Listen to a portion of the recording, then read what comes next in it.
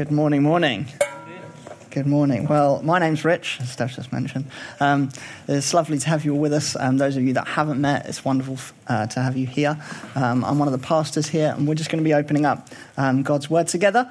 So we've been in a series as a church looking at the life of David. So we've been working through a series looking at specific instances in David's life where he encounters different things. We've looked at a whole variety of things. All of our sermons are on the website if you want to catch up with where we're up to. But essentially where we find ourselves at this point in the story is basically David has... he's basically been sought out by this guy called Samuel, who was a prophet. And Samuel sought him out, found him, anointed him as king. And then it did take several years for that to actually come to pass. And we've seen lots of challenges along the way. So David, the very famous story, David and Goliath. We've seen who was the current king, Saul, trying to get rid of David and hunting him down and things, and David having to flee into the wilderness, the whole time carrying some of these promises of being God's king, having been anointed king. And then in the last couple of weeks, we've been looking at essentially David essentially travels up, conquers Jerusalem, and he's going to make this his home. He's going to make this the city.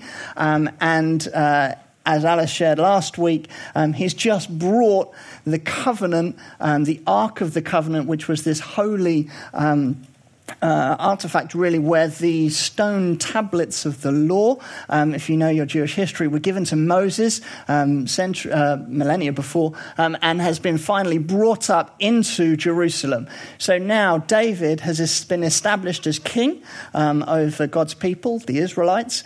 He's brought this Ark of the Covenant into Jerusalem, the Ark that represents God's presence. So now he's brought the presence of God into right into the center, really, of his kingdom.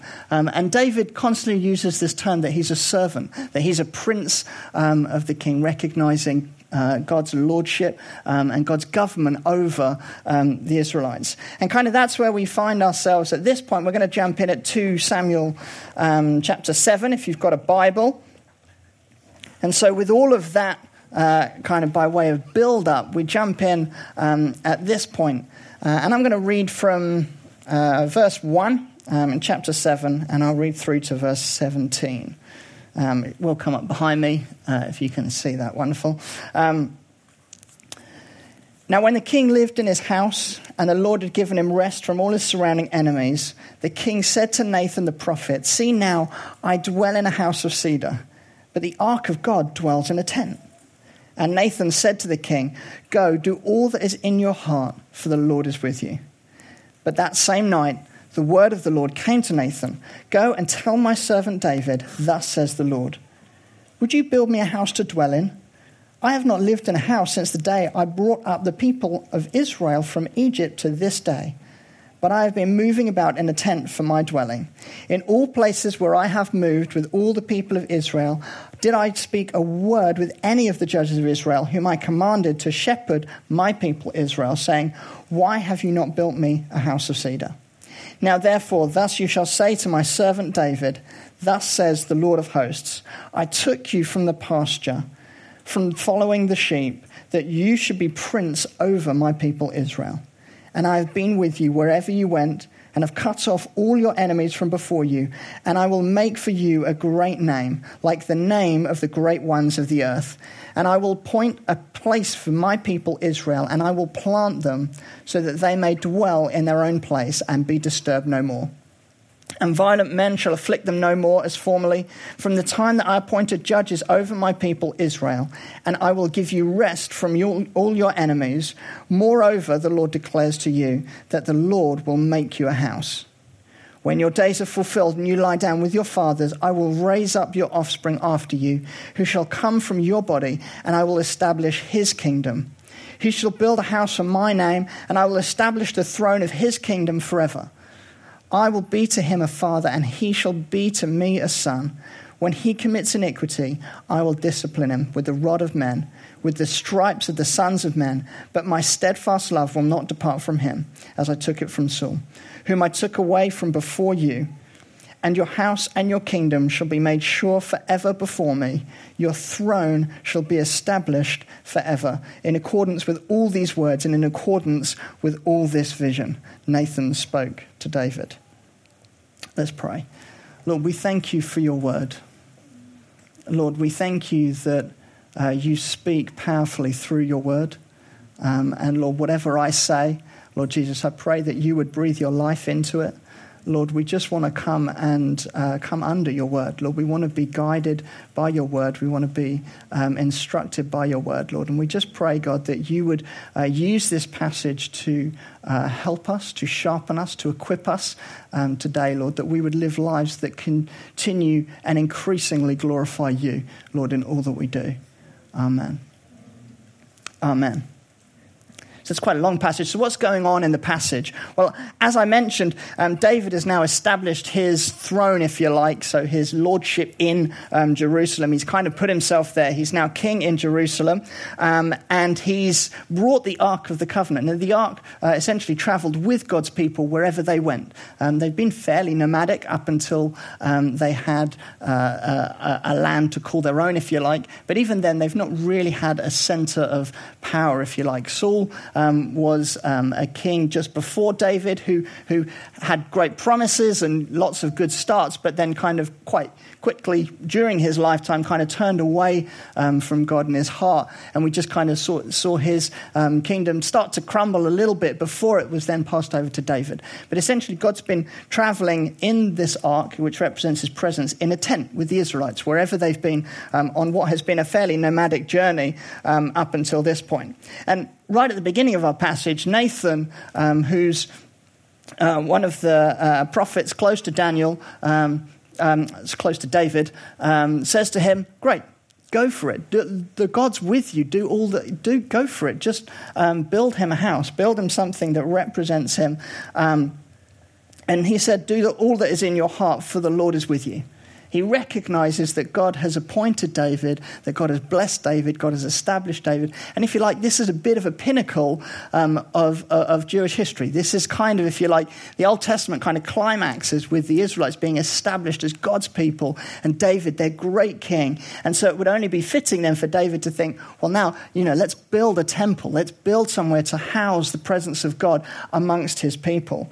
And then Nathan goes to sleep, and that same night the word of the Lord comes to him, and basically where Nathan has given him the green light and said, "Go for it, God's with you," God then comes and speaks to Nathan and says, "Just hold on a minute," and God basically says to him, I've never asked for you to build me something like this. I've never imposed that upon you, but God sees something of David's heart and he just loves it.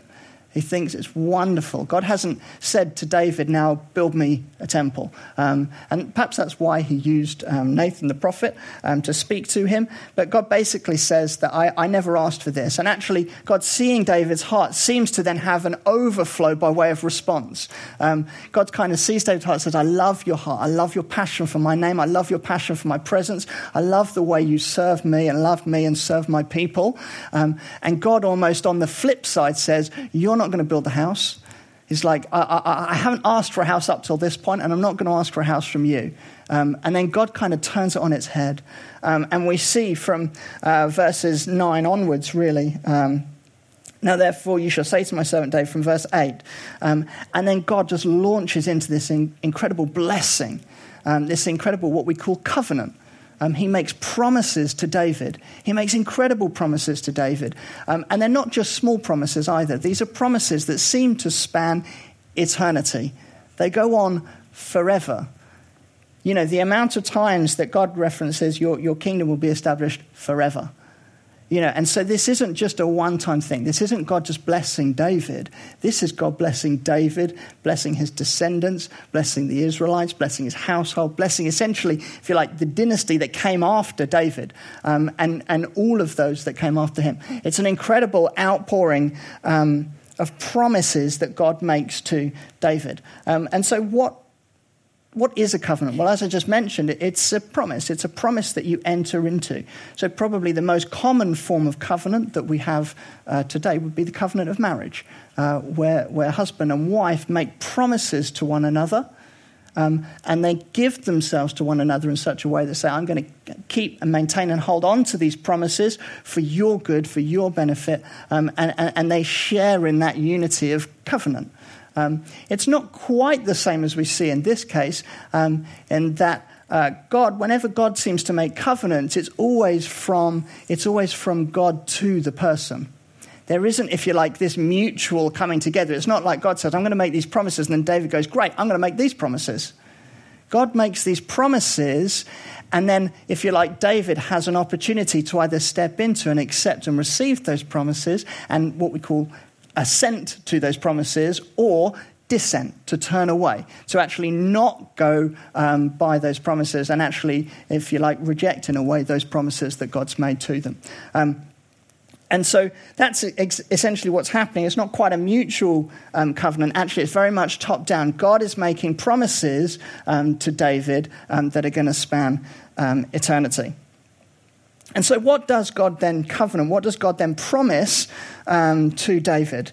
Well, there's a few things that he promises. In verses 8 and 9, just quickly, he says, now therefore, thus you shall say to my servant David, thus says the Lord of hosts, I took you from the pasture, from following the sheep, that you should be prince over my people Israel.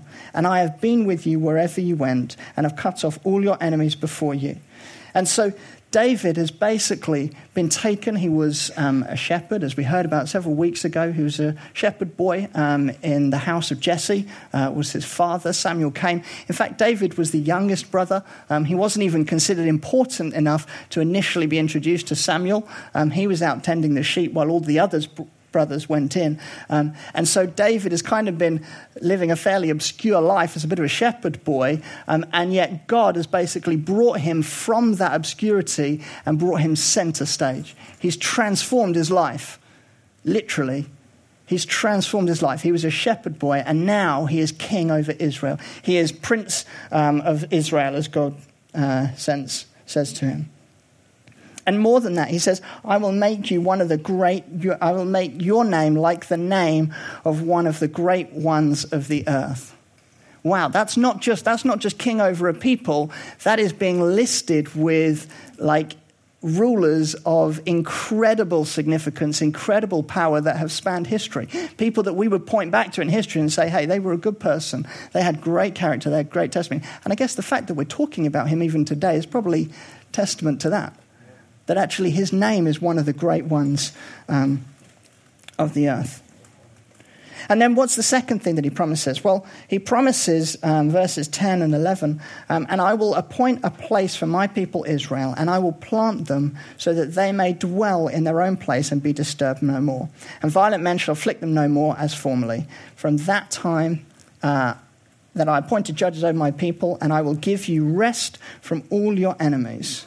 There's rest that comes. There's peace that comes. And so where we see this, if you like, David's as he's journeyed with the Israelites, they've kind of been oppressed the whole time by various different people. We even saw a couple of weeks ago when David was looking to take Jerusalem, he was mocked by those, and then David took Jerusalem, and God basically brought them through in victory in an incredible way. And where we see all of this affliction and things, God is bringing peace. God is bringing peace into the midst of it, and he's establishing his people, and they will be disturbed no more. He's going to give them rest from their enemies.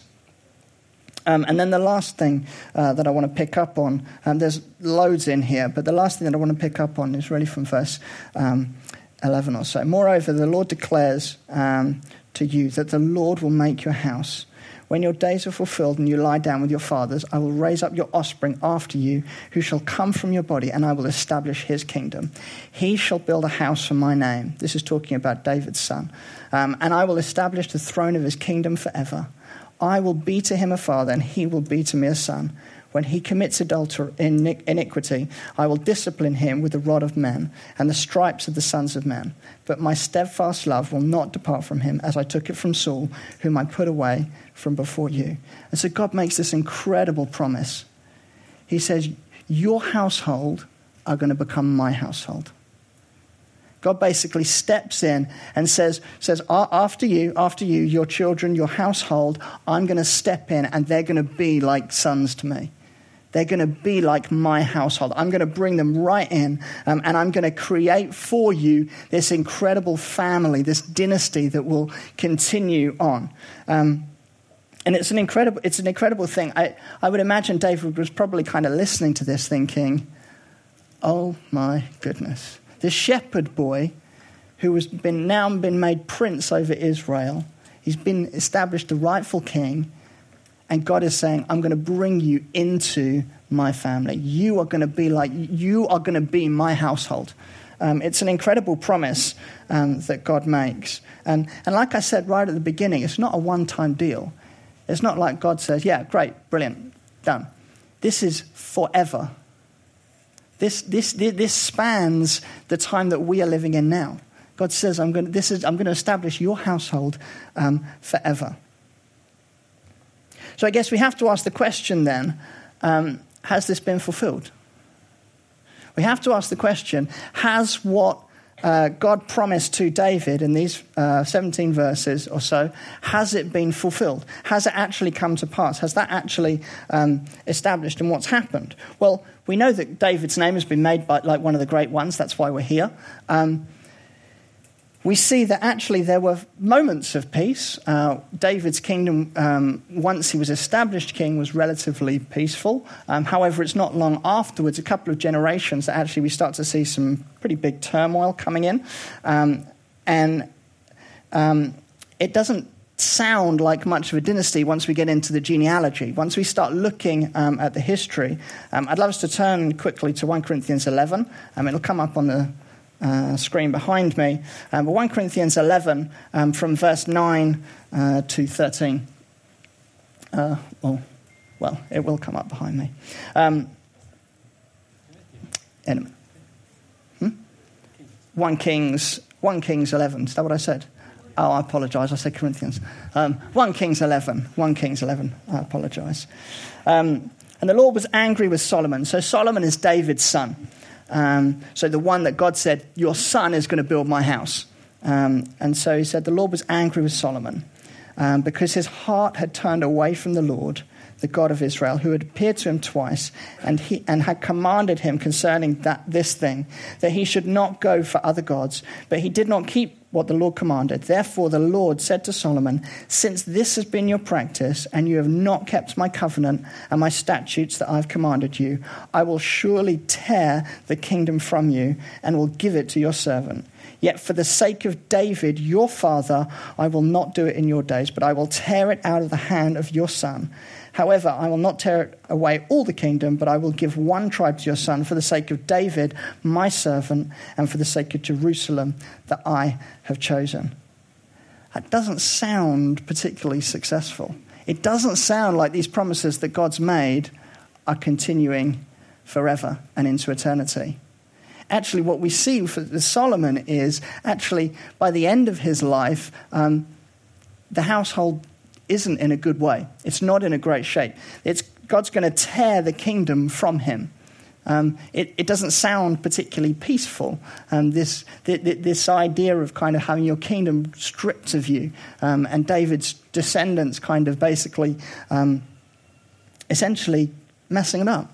And I think it's easy for us to kind of look at this happening almost, nearly 3,000 years ago and say, well, goodness me, I'm glad I didn't do that. I'm glad I'm not that bad. I'm glad I don't, fall into that category. But actually, I think the more I read about it, the more I think, actually, these were guys that just made bad decisions, one after another after another. And actually, when you search your own heart, you start to realize that actually, I could probably do some of those things myself. I could probably end up in a pretty tricky situation. I could probably end up, if you like, forsaking some of those promises that God's made. And I could put myself in that camp. So it's really important that we don't kind of get all haughty about it, but actually we understand ourselves and who we are, knowing that actually we are probably no better than David's house. And where we might point at certain things and decisions that they made, that's right and true, but that's not to say that we probably wouldn't make those same mistakes as well. And so then how is this promise then going to be fulfilled? How is this going to be worked out? Because it's looking pretty bleak for David and his household. But I want to point to another descendant of David in Luke 1.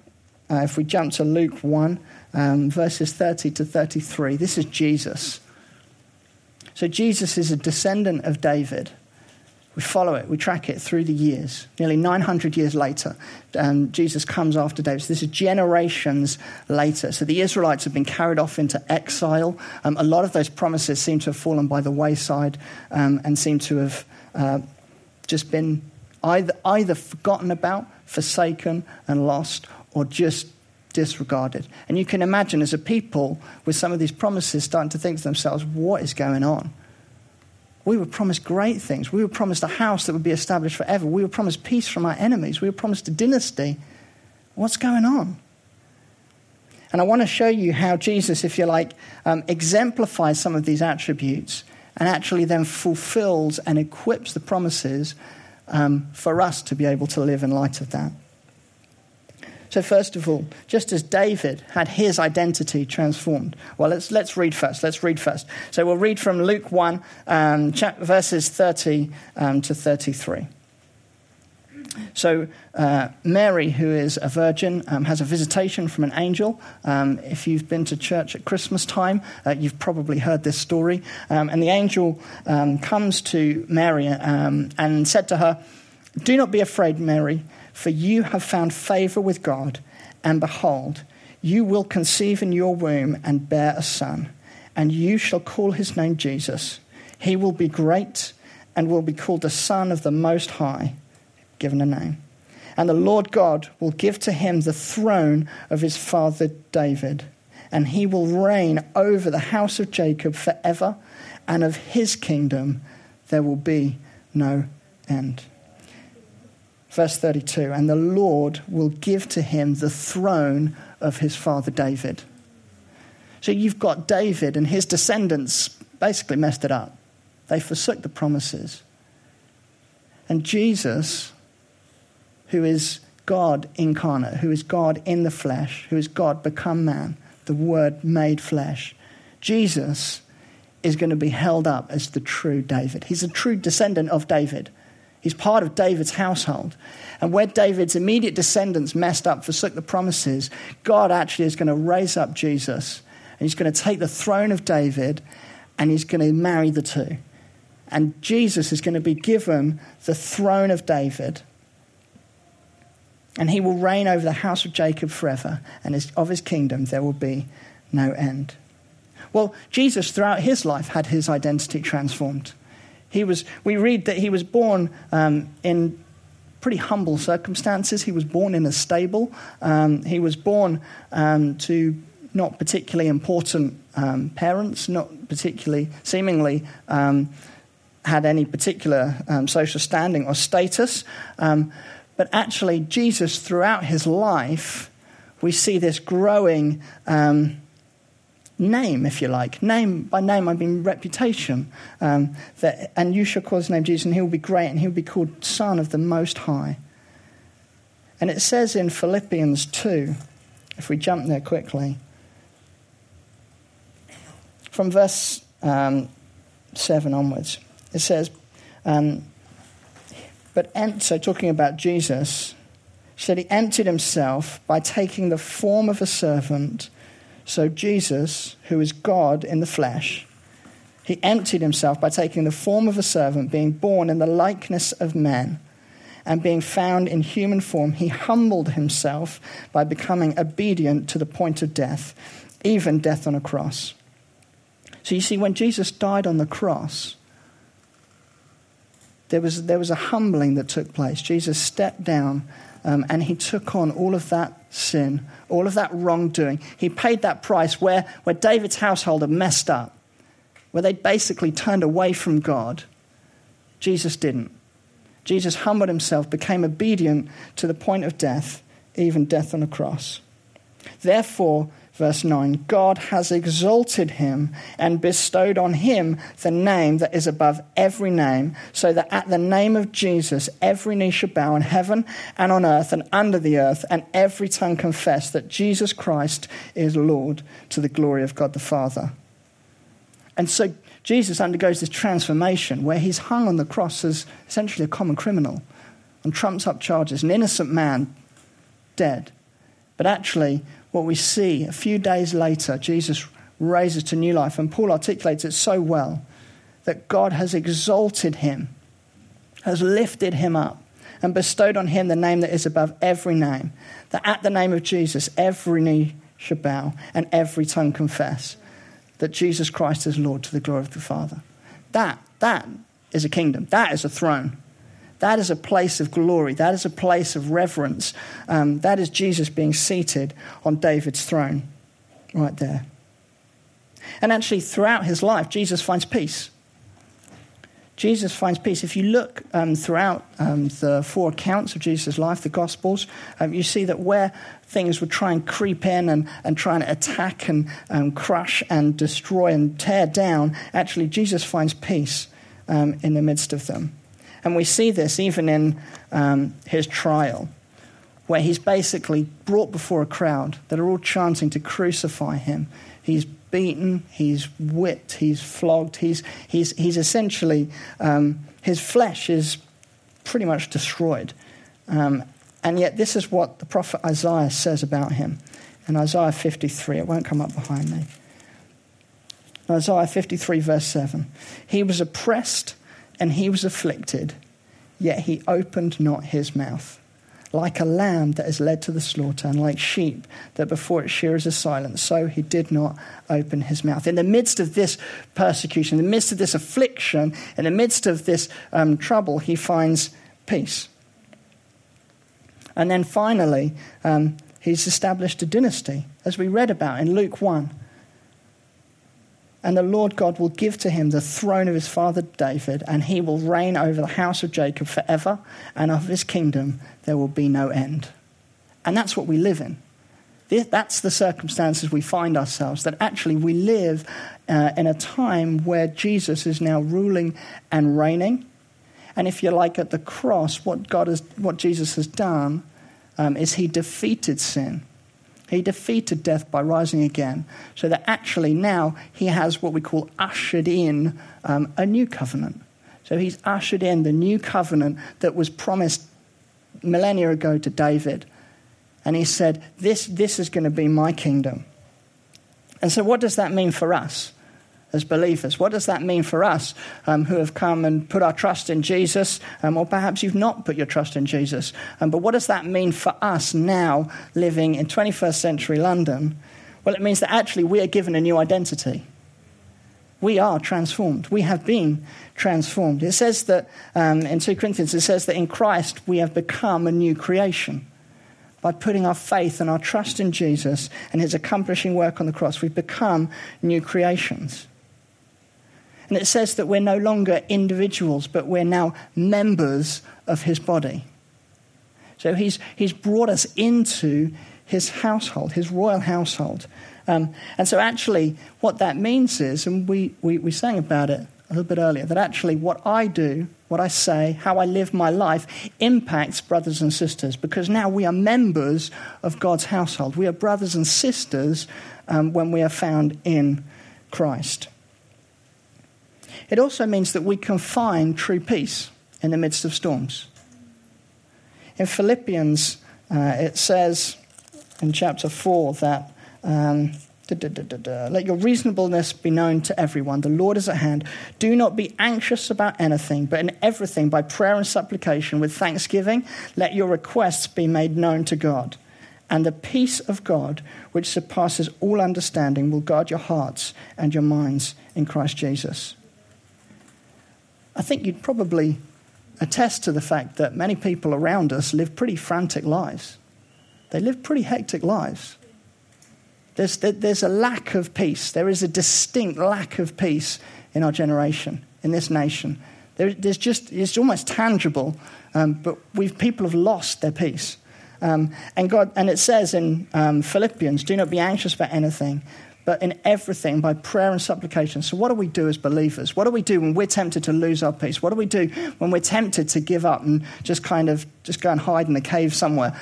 What do we do when we're tempted to kind of throw it all in?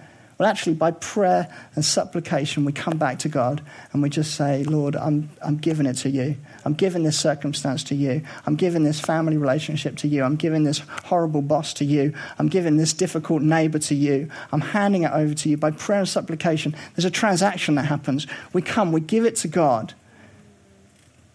and his peace is then given to us. His peace is then is then worked out in us. That peace that transcends understanding will guard our hearts and our minds in Christ Jesus. See, we very often we want a shortcut. Just tell me what to do to fix it. Prayer and supplication. That's it. Prayer and supplication. And the peace of God which transcends understanding. Right? We come, prayer and supplication, we say, God, I hand this over to you. I'm looking for you to bring peace. I'm looking for you to bring joy. I'm looking for you to come and redeem this situation for your glory.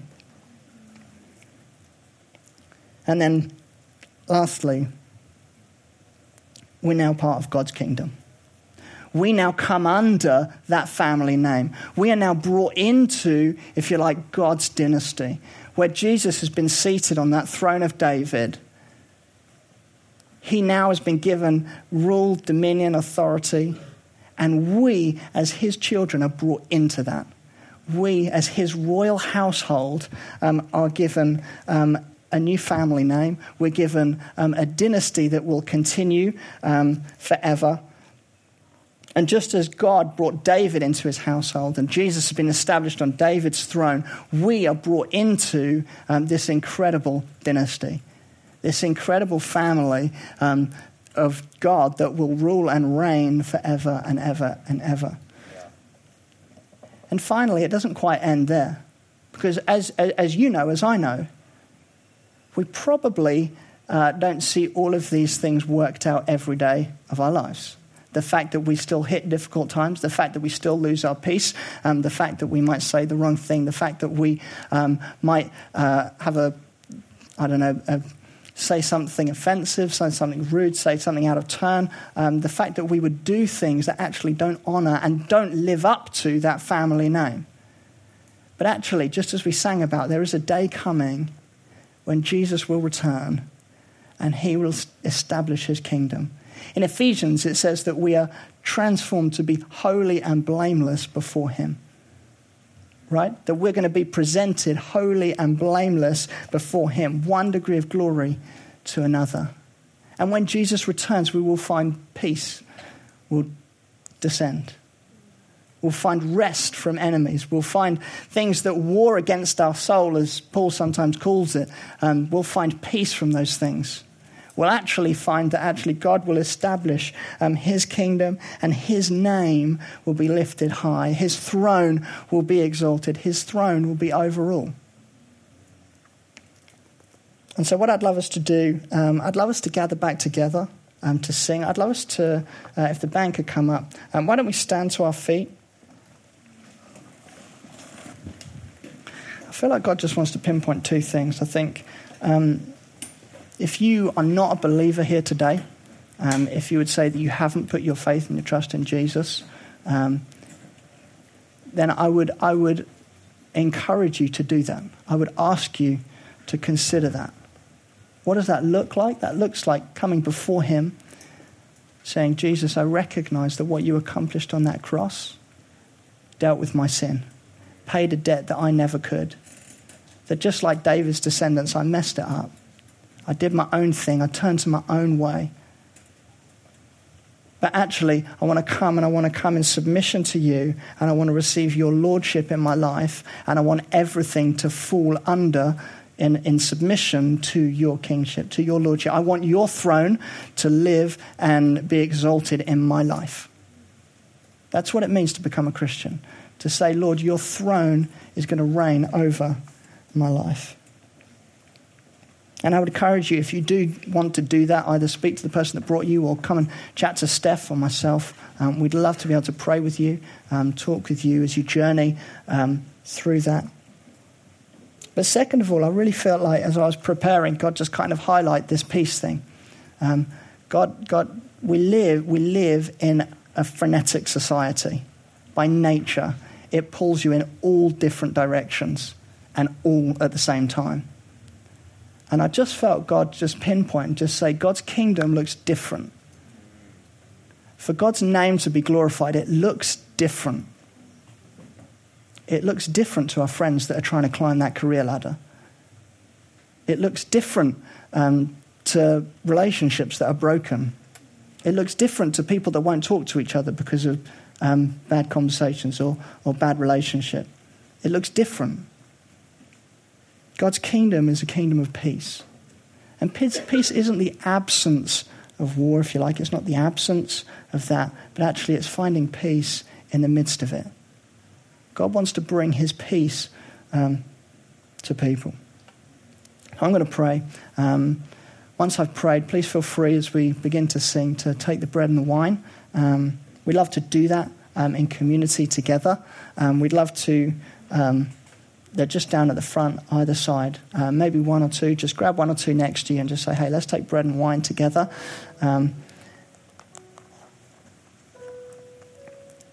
Lord Jesus, we just thank you for your kingdom, Lord. We thank you for your throne, Lord, that has been established.